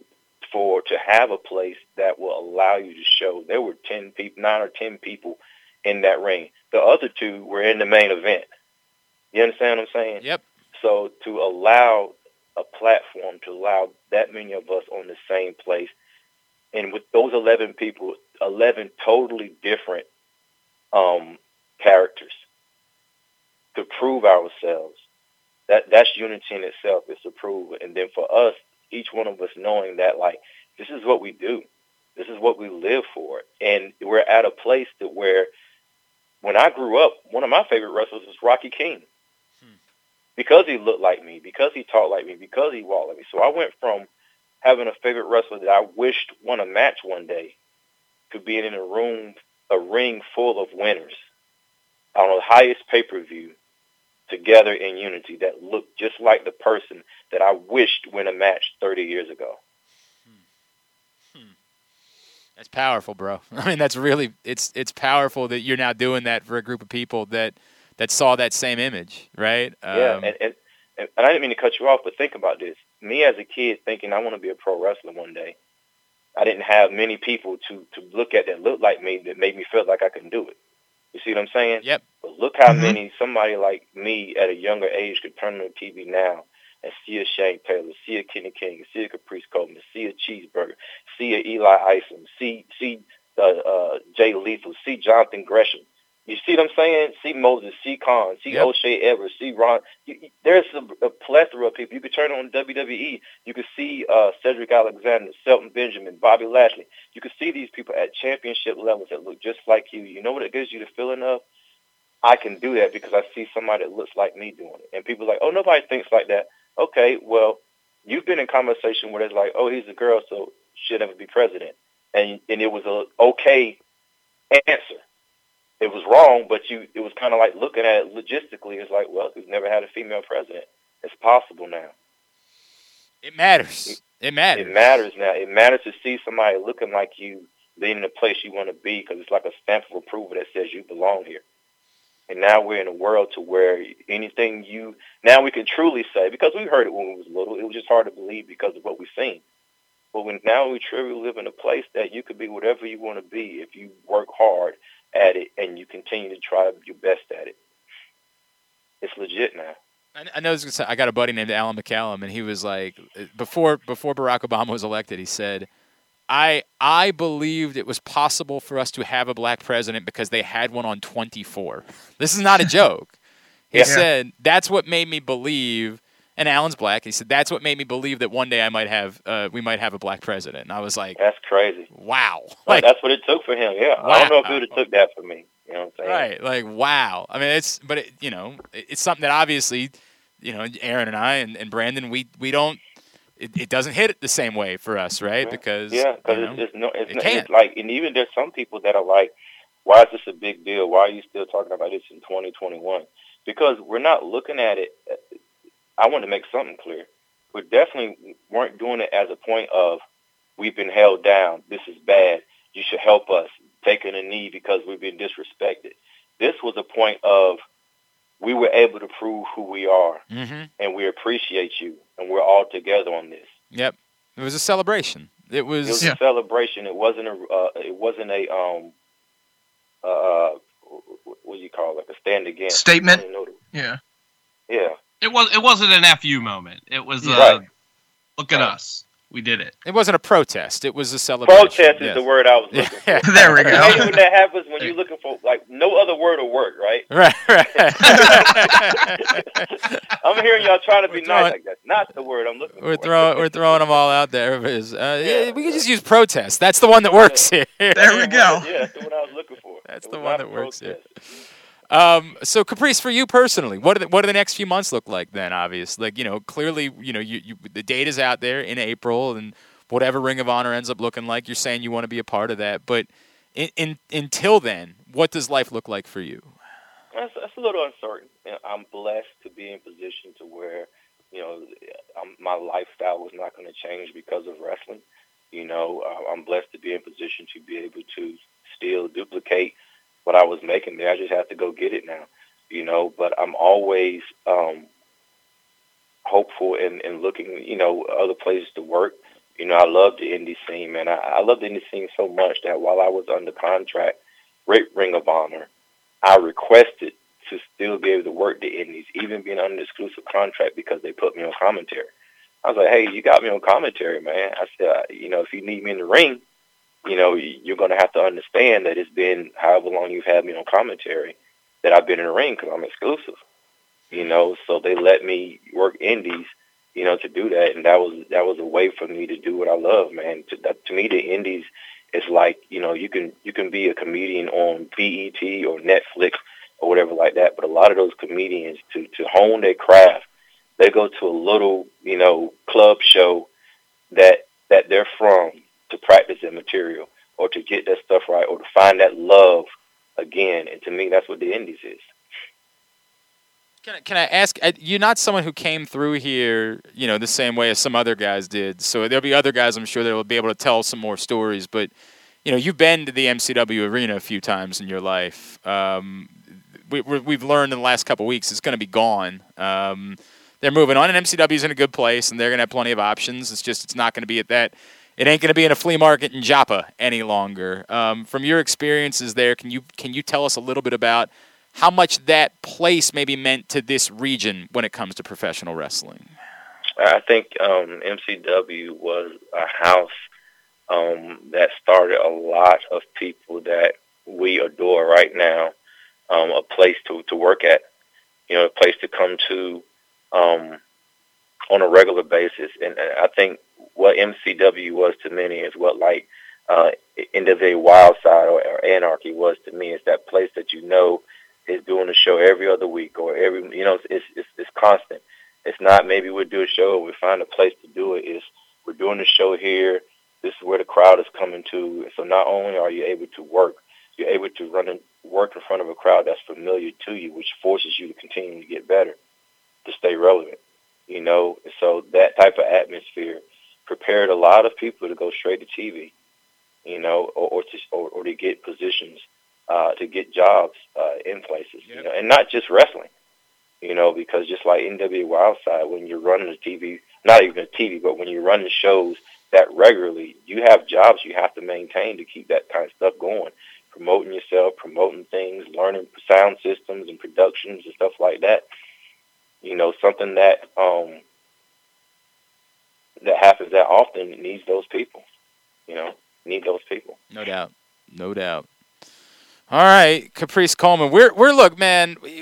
We've been to so many Ring of Honor shows in our lives. Like it's been such a because it's our home team, right? Like we've been blessed in Baltimore to have the opportunity to spend 4 or 5 hours at a time just sitting in watching Ring of Honor over the years. So we too are rooting for April to come around and for Ring of Honor to continue to be a strong, viable professional wrestling promotion that people can enjoy and kids can get out to see and fall in love with pro wrestling that way. In the meantime, let's get your plugs in. I know it's at Caprice Coleman on Twitter. What else can we plug for you, brother? I think it's at Caprice Coleman on Instagram as well. Yeah, that's it, man. I mean, look out for me. I am doing stuff. You know, I am busy. So if I'm in your area or whatever, come out and see me. I'd love to see you. I think this pandemic has proven that we need you. Like, we need the crowd. We need our fans to support us. We need our fans out there, you know, because without y'all, there's literally none of us, you know. No question. And so looking forward to seeing some of y'all. And I post where I'm at, and I'm hoping for the best. And so if you're praying people out there, pray for the best for Caprice, you know. Would love that. And that's it. Absolutely. Well, we always want the best for Caprice, whatever that looks like, man. You have you've been a friend to us, and you know, we can't wait to see what's next for you, sir. Caprice Coleman, always appreciate taking the time for us. Thanks so much for doing this week. Hey, thanks again for having me. Excellent. Thank you to Caprice. He is a 10.5 as a human being goes. And Aaron, you just want to take a couple minutes here to tell me what mattered most to you. I know you were watching live on Saturday night. I had to go back and try to watch it. I wasn't able to get out to the show. But what's jumped out at you most about Final Battle? And really, you know, kind of where we are in this sort of unknown that we're alluding to with Caprice. Like, there are storylines set into place on a professional wrestling show on Saturday, and we have no idea where any of those are headed. I mean, what he said was kind of the moment of the night to me as well. That Rhett Titus, when I saw the Fatal 4-Way, like, it didn't hit me until everyone was coming out. But when I saw the Fatal 4-Way was set up, I was like, this has to be Rhett Titus. Like, you know, when we had him on, was it probably about a year ago at this point? I had mentioned at that point, you know, it was the Briscoes were there the longest. Obviously, the Briscoes are Ring of Honor. But outside of the Briscoes, like, Rhett Titus was that guy who had been around since 2007, 2008, just the constant presence at Ring of Honor. And even though he hadn't won, I think he'd won the tag titles a few times, had never won a singles title, had never really been in a super prominent position on the card. But he was always there. So there was no better way for that match to end and for that image to happen than Rhett Titus finally getting that singles title. It was perfect. I thought that was absolutely the right call on a number of different levels. And there were just great moments throughout. And something Capri said, I think, really hit is that there were a lot of people watching who hadn't watched before. And I think there were a lot of people who kind of discovered, you know, yeah, Ring of Honor it isn't what it once was, but there's still a lot there. There's still really good wrestlers. There's still really good characters. There are still really good matches happening on Ring of Honor. And as you said, there are storylines, which we'll see if that's going to be something where we see them play out in GCW and Impact and AEW and PWG and everywhere else. We'll see if it's one of those or if it's something that continues with, you know, whatever Ring of Honor becomes. But there's something there. This wasn't, as much as it was, you know, the end of an era, it didn't feel like the end of Ring of Honor. And you could see pieces where even if Ring of Honor isn't what it once was, we kind of, you know, we rag on the idea of titles going to different companies and stuff. With Ring of Honor in particular, with, you know, Gresham after he won the title, which another fantastic moment, because as I tweeted out then, like, if there is someone on the current Ring of Honor wrestler who could have been on the roster at any point from 2002 to now and like feel like Ring of Honor, it was Jonathan Gresham. You know, he said afterwards, I'm going to defend this title. I'm going to defend this under Ring of Honor pure rules. And there are people who I want to defend it. And he alluded specifically to Danielson plus at least, you know, one other, who knows, with Phyllis Punk or whoever. That's something I would be interested in, just seeing kind of a barnstorming under Ring of Honor rules, making it different, making it a reason why it's not just another title showing up, barnstorming, that I think could be really interesting. Okay. All right. There were, yeah. I mean, I think that's interesting on that side of the equation. I don't think that's the best move for AEW to have that be part of their show. I think it depends how it's used. I wouldn't say the other stuff wasn't good, so I don't know how this would be good. Because it's different. The AAA titles are being defended exactly the same way as the regular tag titles. The women's title is defended this way. If you're telling me their title, though, I understand, and I'm not saying make it a major. Like, I don't want to see a 6-month feud on AEW. Do I want to see if they have this match on Dynamite, it's going to be 40 minutes long, right, or something like that? Yeah. I don't know, man. If you're framing it as, we're going to pop in here, it's going to show up around. It's going to show up at GCW. It's going to show up at PWG. It could show up in New Japan. And everything else you said, I think, is fine. Right. But I don't mind the idea of it popping up in AEW here and there. Here's what I would say, right? Like, the way that I think it works, I don't think it works with it being Bryan Danielson. Because I think the problem with that is, why do I They won't let him lose? Right? Like, what?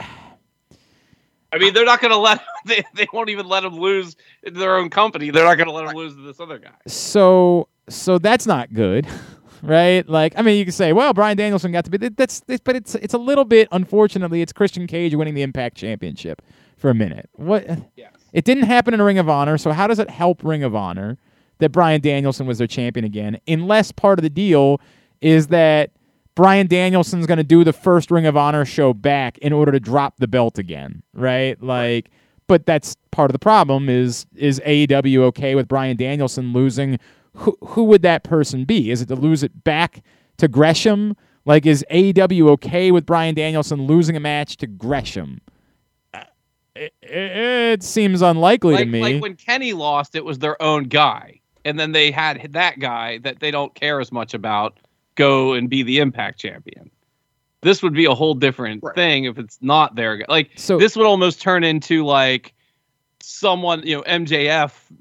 I don't even know. Like I said, I don't want, and honestly, if it was up to me, I would have Danielson compete for, because I want to see Danielson versus Gresham in a pure rules match, because who the hell wouldn't want that match?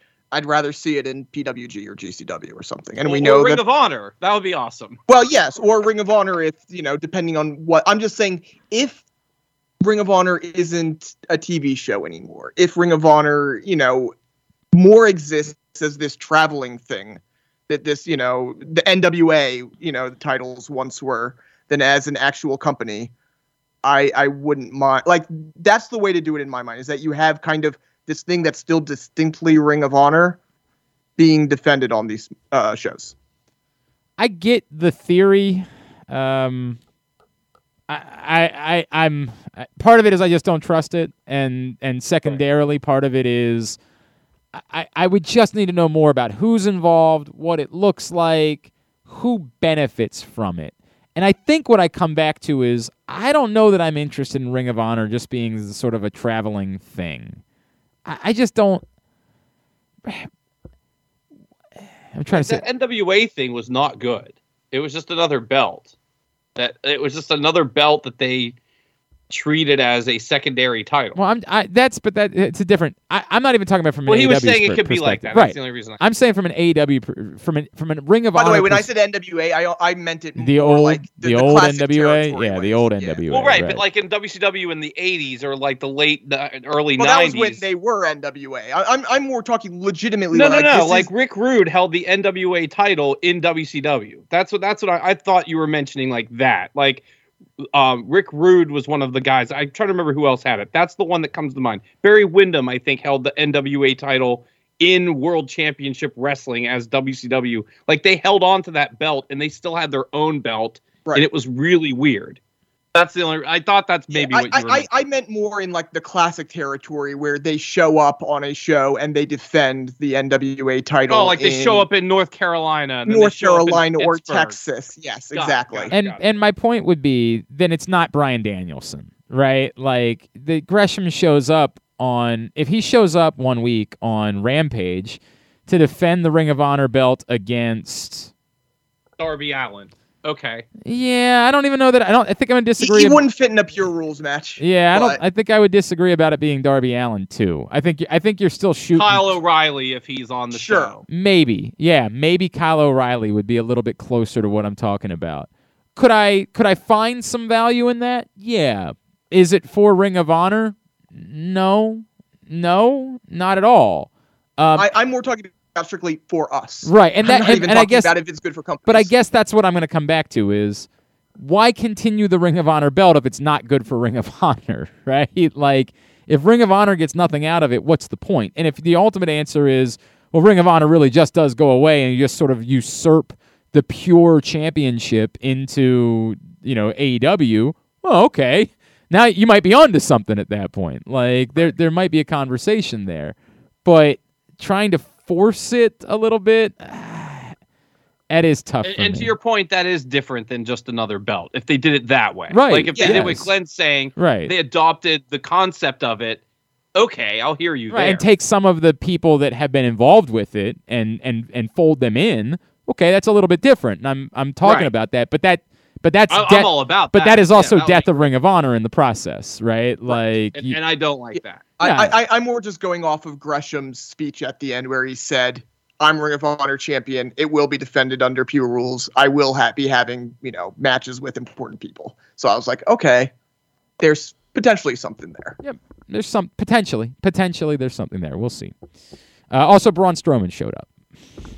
That one's interesting. Simply, I don't know what the play, like they're pushing EC3's stuff, but I don't know to what end. Yep. So that's worth keeping an eye on across wrestling just to see where they're going with it. Well, there's not a lot of options right now, right? Like this is the reality is your options are either you're going to AEW or you're going to Impact for the most part. Like I get that MLW exists and is a thing, but I'm trying to say this necessarily there is possible. GCW. Like we can't necessarily. Isn't Lucha Underground coming back? Wasn't there something about that too? Well, no, they were folded into MLW. Oh, got it. So if they can, if MLW can prove to be, if Ring of Honor going away for a little while is the way that MLW announces we want to be a thing, we want to be a top 4.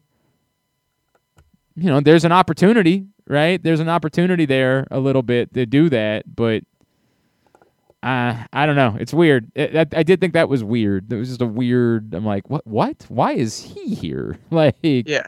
How does I tweeted out the same thing. I was like, it was weird. It was also very meandering. The segment was kind of very weird until the Titans showed up. But like my exact tweet was like, there's something potentially compelling about like an outside force railing on the 3 letters while showing up at 3 letters. Just from if you take away the weird dichotomy of that, there's something there, but I don't know what it serves. Like, is it just to serve EC3's shows, or is it like an actual thing that is going to exist in wrestling? That's kind of the big question there. Don't know. We will have to find out in the coming weeks and months. All right, quickly to AEW and NXT this week. Obviously, the AEW story is they give an effing hour to a match without a finish. It was a great match. It was a great match. What until the end? The bloody F is that? Glenn, why'd the crowd boo at the end of the match? This was one of the greatest matches anyone's ever seen. Haven't you read the internet? Like this is going to go down in history as one of the greatest matches ever. Holy Why did they boo? It's the greatest match ever. So, I mean, it's just unbelievable. It's just unbelievable. There's just so many things here. You got to pick one and stay in that lane. If you don't want a match with a finish, don't have it go an hour. An hour to just say, gee gosh golly, that was fun, wasn't it, guys? All right, on to the next thing. An hour. There was a minute there where I thought, like, this would actually be kind of clever if they because as soon as they said 5 minutes, everyone thought draw, and I was like, man, if they finish this at like 59:45 with Paige winning, that would actually be a kind of a clever way to subvert expectations there. No. Do you know when I knew it was a draw? The second hit commercial the 40-minute. Yeah. Would it hit the 40-minute mark? No, it was before that, but not much before. Like as soon as they hit the second commercial break, I was like, I see what they're doing. And part of me was like, this is why it's starting the show too, and not at the end. Not that the end was that much. I didn't mind starting it, even if we hadn't done the draw thing, because we talked about this. I feel like NXT did that once, had like their huge match go on first, just with the idea of that way we don't know how long it's going. I don't hate that. But yes, in retrospect, well, it's clearly because of the draw. I mean, I got Especially nothing. considering what they put on last. I got nothing. I got nothing, man. Anyway, I assume that means that they think this has to be main event at their next pay-per-view, but what is that, February? February, yeah. Unless they have a huge January show. That's Well, hopefully, because remember, he drew with Kenny Omega and didn't get another shot.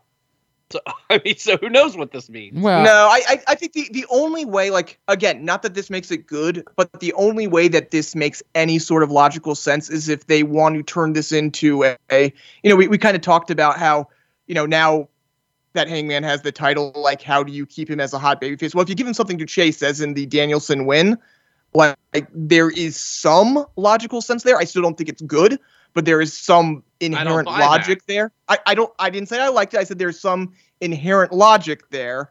So you have to have, this has to end with Hangman going over Danielson in the very near future. I think it does too. And again, unless, and this is what I always go back to, unless, like I said about Big E, and I said the same thing about Hangman, it's not really the story. There isn't really a Hangman story to be told. Then to have Danielson win. Well, immediately. Don't go through this charade if that's the case. Yeah, I think there's a difference between him being champion for 4 weeks and a champion for 2.5 months, right? I do think there is something there, but I don't know. It's not this ain't it, Chief. Whatever you thought you were doing, this ain't it. Whatever value you think there is in doing this great match, and it was a great match, it immediately gets wiped away. Immediately is wiped away because just that sucks. That sucks so much. You want to have a classic match? Finish it. Just finish it somewhere. Even if you finish it in a way that's cheap, finish it. Have there be a damn winner, man. Well, I think it's hard. I think it's hard to finish it cheap when the challenger is the heel. I think, right. And you're not changing the title. I mean, I think this is a weird place to be because, even the way they finished the match, where they let him hit his finisher, Danielson wasn't knocked out. He was rolling around on the, you know what I mean? Right. So it didn't even look like he would get pinned in that moment. That's the part that I thought. I was like, if you're gonna do this, and usually you're telling the story of someone would have won, but the time ran out, right? Usually you do it with a challenger doing it. That's the really tricky part there. But they didn't even do it at all. They he hit the finisher. I disagree. I think they go back and watch. It was Brandon. It was approaching. It was getting close to that, but it wasn't. This wasn't. He was literally about to get on top of him to pin him, and the clock ran out. Right? No, he rolled out. He rolled out of the ring. Yep. Daniel Bryan rolled to the corner. He wasn't knocked out from the move.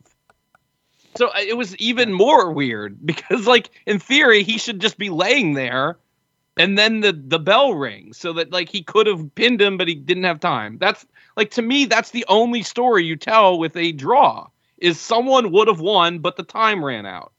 I don't know why else you do this. It was very. Well, that's I think the story they were, whether or not they actually that's kind of what I thought they were going for, is that you're going to come out of this with Danielson saying, some champion you are, you couldn't beat me, I'm still better than you, blah blah blah, in a cocky, deranged heel way, and Paige will have to, whether this makes sense or not, and this is the part that makes it really, I don't like it at all because it doesn't make sense from a. Right, if I had champion. 5 more seconds, I would have pinned you. Yeah, Paige should just be like, I did beat you. I'm the champion, but they're going to spit it into, I have to beat you to prove it, to prove to everybody I can beat you, which is fine and all. I don't particularly like it, but that's the only logical way to go, is that you're going to have Paige say, I did beat you. Danielson said, no, you didn't beat me. Well, and Paige, because he's the hero, has to prove that, yeah, I actually can beat you. But you can't have the hero say he beat someone he didn't beat. He didn't beat him. You can't, the heel's the one that would say that. But that makes the hero look bad, honestly, that he was saved by a draw, basically. No, the hero wasn't saved by a draw. No, I know, I understand. But that's why this is so tricky, is you want to make the champion look strong. But that's why this sucks. I understand that. That's what I'm saying. Is that I don't hate draws necessarily as much as you guys do. In this case, it doesn't make any fucking sense. listen, I don't hate it just because it's a draw. Like, if you do it well and you like, you know, hindsight being 2020, the Kenny Omega thing probably, but like at the time I thought, okay, you at least told this story the right way. You know, like Bryan Danielson would have won the match. That's the way that story goes. Well, no, actually, they specifically didn't tell that. That's why I liked that story so much, is that they didn't. They were still brawling with each other when the bell rang. I thought he had him in his finisher. That was because we talked about that after. It's like, I was like, I actually like the fact that they didn't resort to the old, the face is about to win, but we're ringing the bell. Are you sure? I don't remember. We had that conversation. Yeah, I believe you. I mean, I do. Okay, I I believe you. You tend to remember these things much better than I mean, I it might not have been perfectly brawling, but it wasn't one of those, this is very clearly Danielson is winning thing. I think there are times for draws, but usually it's because you want to tell the story of the person really needs to beat the person and in usual cases, the challenger really wants to be the champion and aren't quite there yet. This is the one step to the next step, which is them winning the title. But he's already won the title. So unless you're portraying that Danielson is clearly the superior person, which you can make that argument and you can make that play, I just don't love it when you already have the title on a guy that you're saying that the champion is not the superior person. I've never liked that. You know, we've gone through that many times on this show. I don't understand what the purpose was. Okay, so Aaron, while you're technically right, as soon as the bell rings, he flipped him around and put him in the bell lock. So it was like 5 seconds. It's almost like they fucked it up. Like they were trying to do that. They screwed up or something. Because they're brawling, but then Danielson catches him and puts him in the LeBell lock like immediately. And then the refs and everybody come in. So like they kind of did it. I mean, they kind of like. But then again, the LeBell lock isn't necessarily one, as we saw in this match. The LeBell lock was on enough times that it doesn't necessarily. But either way, it wasn't one of those clear. This is a 2 count. I'm ringing the bell before. Right. Anyway. Yeah. Anyway, it happened. It's what it is. But at least we get Sting wrestling in Greensboro next week, which, we all know, is a very big deal, and people are thinking it's a really important thing. Glenn, it hasn't happened in 27 years. Jesus Christ. It's been 27 years since Sting has wrestled in Greensboro. This is really important. I hope they sell a shirt that says, I saw Sting wrestle in Greensboro. Aaron, you're going to have to be the one to try to convince me that there are more people that care about this than the 5 people that care about this. I mean, no. I mean, here's what I'll say. To the people it's important to, and for whatever reason, they believe there are plenty of people who Sting is important to. They have the numbers, I don't. So maybe for all I know, Sting is important. It's baffling otherwise if Sting isn't important. But it's a joke. What's the match? I'm not trying to defend it. It's a 3-on-3 match. Yeah, here's what I'll say. I bet you FTR is, because they're the type of people who would be into it, being able to say I wrestled Sting in Greensboro. I bet you they're actually kind of pumped about it. Great. But wonderful. does nothing for us. Let them be pumped about it. Let them be as pumped as they want to be about it. Let me ask you this, because I just remembered this. Is that the big announcement they were teasing all night? Yes. Oh my God. Sting's wrestling. Yes. Next week. 100%. That was it. Did you not think that was the announcement? I was about to ask what it was, because I remember them saying Tony Khan had a big announcement, and then I forgot about it. Oh yeah, no, 100%. I mean, it's the levels of low rent that this is. Like, as somebody who likes that part of the country, enjoyed a trip to Greensboro for the ACC tournament, right? Like, I didn't do anything else in Greensboro while I was there. I ventured into other places in North Carolina. I just can't I cannot fathom thinking that I'm supposed to care about this. If you're from North Carolina, you might, right? I was going to say, this feels like one of those things that the crowd there is going to be really juiced about it, but it doesn't translate to TV. It just couldn't be a bigger zero. And obviously it's the opposite for me, of course. It's, wow, you just told me how much less interested I should be in next week's show because it involves Sting wrestling. Great. Wait, when you say the crowd there will be juiced, is it just because in general this audience cares about Sting and not because Greensboro is coming out because they can't believe Sting is there? I mean, specifically, like, wouldn't every town... I mean, this crowd got super... You know, remember when WWE did Starrcade from Greensboro and tried to make it a thing? And, like, that crowd, even though we all... WWE did that, right? Yeah, that's what I'm saying. Yeah, it's like Good point. Okay. Yeah, and you're right. That crowd was juiced for it, even though we kind of thought it was a big nothing. So, and they even let Dustin be Dustin Rhodes. Right. Exactly. Yeah. You're right about that. Yeah. I'm sorry. You cannot possibly get. But that's a town. That's not a TV show. I mean, that's two different things, right? Well, I mean, they built that on their shows. But my point is, I bet you that crowd is really hot for it, and we won't give a fuck. Great. Good for them. If you remember when WWE did Starrcade, I think only one time was it broadcast. Every other time it was literally a house show. But the first time they actually made it a kind of big deal. No, they tried to make it a network event, but that was like the third time they did it. But when they finally did. But they also didn't do any. I thought it was the first time. Yeah, like the Dustin Rhodes one was not broadcast. Like that was not on it. Sure. I was upset about it because I wanted to see it. There's been 2 or 3 of them, and only one of them was broadcast. I thought the first one was broadcast, the second 2 weren't. But I thought that's. By the way, I also don't know. All right, hang on. I'm giving you the answers. They did Starrcade in 2017, 2018, and 2019. In 2019 one was broadcast, right? 2017 did not appear to have a broadcast. Well, I don't know. 2017. God, jeez. The 19 one was broadcast for sure. 2019. They only broadcast 3 of the match or 4 of the matches. A portion of the event aired exclusively on WWE Network. Yes, in 2019. Whatever. We're spent way too much time on this. I can't possibly believe that another human, is supposed to care that Sting is wrestling Sting in Greensboro. Oh, okay. Like. By the way, do you know who Dustin Rhodes faced on that Starrcade? Was it Cody? It was Dash Wilder. Oh, that's great. So, like, this is actually like. Okay, by the way, it's not. What you're saying is, if next week they said, let's do this match because it matters to the people involved, God bless.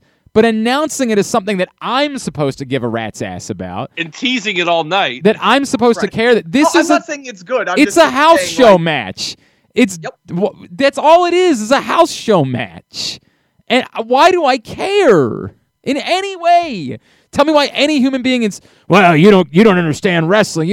No, even in that there are things that matter. This does not matter. This is irrelevant in any way. Is it relevant? And the fact that it's somebody who hasn't wrestled in a town for 27 years should scream at you that they probably shouldn't be wrestling any longer. It kind of surprises me. It's been 27 years, to be honest. I thought they would have gone to some random WCW show there. Yeah, but, hang on, though. We're talking about it's been 20 years since there's been WCW. Yeah. I know, but still, the fact that between 94 and 01 they never did that. Well, I don't know if it's just that it doesn't matter. That they didn't run. I don't think it should matter. Well, maybe they didn't run Greensboro because they were running Charlotte, right? Like, that's right. No, I understand. I'm simply stating that actually kind of surprised me. I guess I don't know, man. I don't know. Whatever. It's a thing that exists. That's about it. We got to wrap up anyway. But NXT. Do we want to guess who Malachi Black's person is? We know who it is. We know who it is without question. Do we know? Yeah, that's been the thought. Like they said King a bunch. He referenced one of Brody King's taglines. And I don't know anything about Brody King. He's great. He's awesome. Yeah, Brody King's good. Yep. And they are tagging with each other. Well, there's been a lot. Well. There's also been a lot made about. Like Aleister Black could end up joining that faction. Okay. Which would make sense. Wait, Alakai. I just said Aleister I was Black. Say, what did you I know, right? The sentence that I just said that he could make it a full-on faction. Oh yes. Sorry, yes. That it could become a full-on, not like a whole thing. The House of Black could become a. Whatever it's going to become, I think I think King and Black are already wrestling as the House of Black in PWG. Oh, okay. Like, well, but They- if that's what it is, then it's just a tag team. I thought I had well, read. I know, but I think they're open to making it bigger. We'll see. If Right, it's I thought that's quickly what I had bigger or read. slowly. I thought that's what I had read. That the plan was that. I think they're leaving open that possibility for sure. All right. And Brody King's awesome. I like Brody King. It's just there's a lot going on there, man. It's a bloated roster. And by the way, I mean this. Is it just because Hook's good looking? Is that all it is? Like, Oh, we have to talk about that. That is the other most overhyped thing on the internet. Well, it's not. It was good. It was fine. He's fine. He's It was fine. Yeah, Yeah. it was fine. But it's apparently not overhyped. He had the #1 selling shirt, and he Yeah, I had saw. So the Hook thing has been one of those things that's kind of confused me for a while. I just kind of wrote it up as a meme thing. You know, it happens sometimes in I wrestling. mean, is it like the obsession that people had with Trace McSorley? Like, is there some is there some TikTok video somewhere? It's been there that- for a while. Yes, for like a year, we've been seeing Hook signs in the crowd. People But have been listen, obsessed. when I say overhyped, I mean like his debut was fine, but people are like the greatest debut, and it's like it wasn't. It was just a good debut. Well, in AEW, I think it was the meme hype combined with it was a pretty good debut. it was fine. But Yeah. but AEW hasn't I'll made. tell you this: it was better than I expected. A lot Yeah, better than That's I expected. fine. But my point is, AEW has done nothing to make me care about Hook, right? No, like, there's. No, if Oh, anything, but the people opposite. have cared Right. about Hook for a while. And that's what I'm trying to figure out because I'm Yes, it's I'm been just a an meme old. thing for a while. I don't get it. I don't get the interest in Hook, and I've been trying to figure out why. Why is there? An interview I did with Trace McSorley was one of the most listened to segments I've ever done in the history of this The program. insane Penn State fans. That's easy. No, it wasn't. It wasn't that. It was Really? TikTok. It was just that there was this TikTok thing with Trace McSorley that blew Oh, that's up. right. blew up. TikTok was what made it matter. And I've been trying to figure out what it is with Hook because I don't live in that world, right? Like I'm an old man in that way. I don't understand. Now, he's a good-looking kid, and like if it was women that found him good-looking, that would be wonderful news for AEW because no woman watches AEW. Well, not So- just that, but he looks very Gen Z too. You know, like he looks very. Sure, there's some of that to it, but Yeah. like it would be great news for them if it was because he was good looking. Jungle Boy's good looking, but didn't get any women to watch AEW, right? Like it would be great news for them if this was about him being so good looking that women might tune into AEW. That would be it would shift their pendulum in a way. They don't have kids, they don't have women, right? Like they don't have any of that, and they want to tell you that it's it doesn't matter because. By the way, have you seen the rating news from this week? No. Their demo is down to 0.31, and their over 50 went way up. That's interesting. It's interesting. Well, they've been trying to. 50 going they- up is weird. They've been swearing that the demo is all that matters, right? Like, and as we said, But those over 50s are really important now, aren't they? WWE doesn't care about the demo. Clearly, they've made it abundantly clear they don't care about the demo. So I don't know what's better. I don't know what's worse, and I haven't got any straight answers. People are still obsessed with the demo, and the more and more I talk to people, I'm like, I don't know that it matters the way you're pretending that it matters.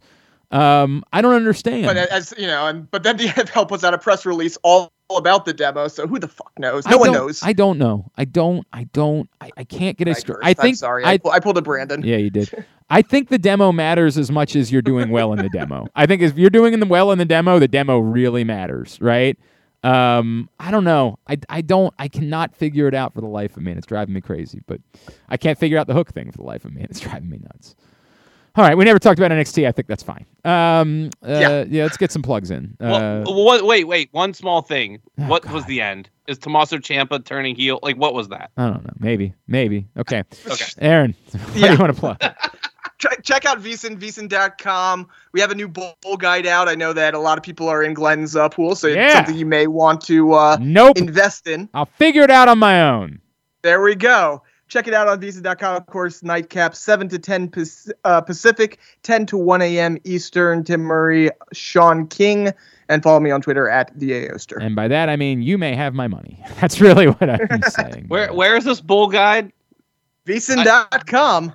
VISN. I need this help. Okay. VSIN. Got to sign I don't up know. for it, but I don't know anything it's about worth Middle money, especially Tennessee, since Glenn. you guys can take the Bull Guys and go down to, Maryland Live or somewhere like that. And place Live those guys. Casino Hotel. That's where I was last night losing money on Chattanooga. Yeah, buddy. But it felt good doing it. Brandon. So we are basically punting all new show announcements to 2022 at this point because we're so close to the holidays. We did announce Taylor Swift Night, which is a Taylor Swift themed dance party on April 2nd, which sounds like a lot of fun. Don't you agree, Glenn? I'm not saying anything right now. You're not getting me to say a single thing. This weekend we have Kicksmas, Baltimore legendary band Kix will be playing Get their to annual the point. Christmas show Get to the point. December 18th. And then on Sunday, Thank you. Glenn and I will be at Shaky Graves. Hell yeah, we will. At Ram's Head. There's still tickets available. You can go to ramsheadlive.com or at Ram's Head Live on Twitter and Instagram. One last thing. We did just release a few tickets for Clutch on December 27th. That show's been sold out for like 6 months. Go put some hair in your chest.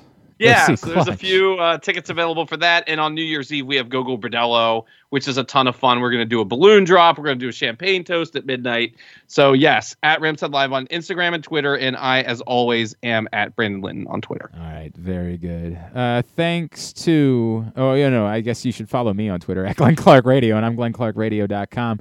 I don't know if this is going to get up for. I got to get over to Glory Days tonight. I think we're going to be out of time for getting people to come up to Glory Days, so that's not happening. But I still have drop boxes all over town for coats and clothes for helping up Mission.